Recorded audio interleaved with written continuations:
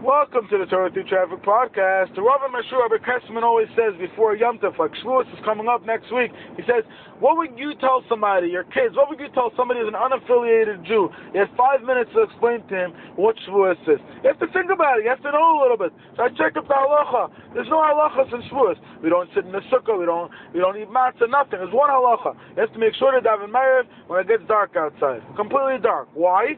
Because you need 49 full days of Sfiras Omer. Otherwise, you're missing in the 49 full days. You have to wait till it's dark.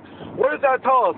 That tells us that sometimes a person feels so distant from Hashem and from the Torah. A person feels like he's going through a hard time. He feels like, I'm not worthy of the Torah.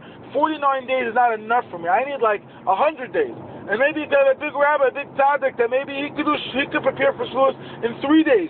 Why does everybody need 49 days? And the answer is because we know that the 49 days represent the 48 ways to acquire Torah. And the last day is supposed to review all of them. But the concept is that every day we have to work on a different midah. And you don't have to get it perfect. Pinch and move. Pinch and move. Like when you need a dough. I think they say you have to pinch and move. Pinch and move. Each day. Right now we're in a time of preparation. Don't miss out even 1 day of preparation.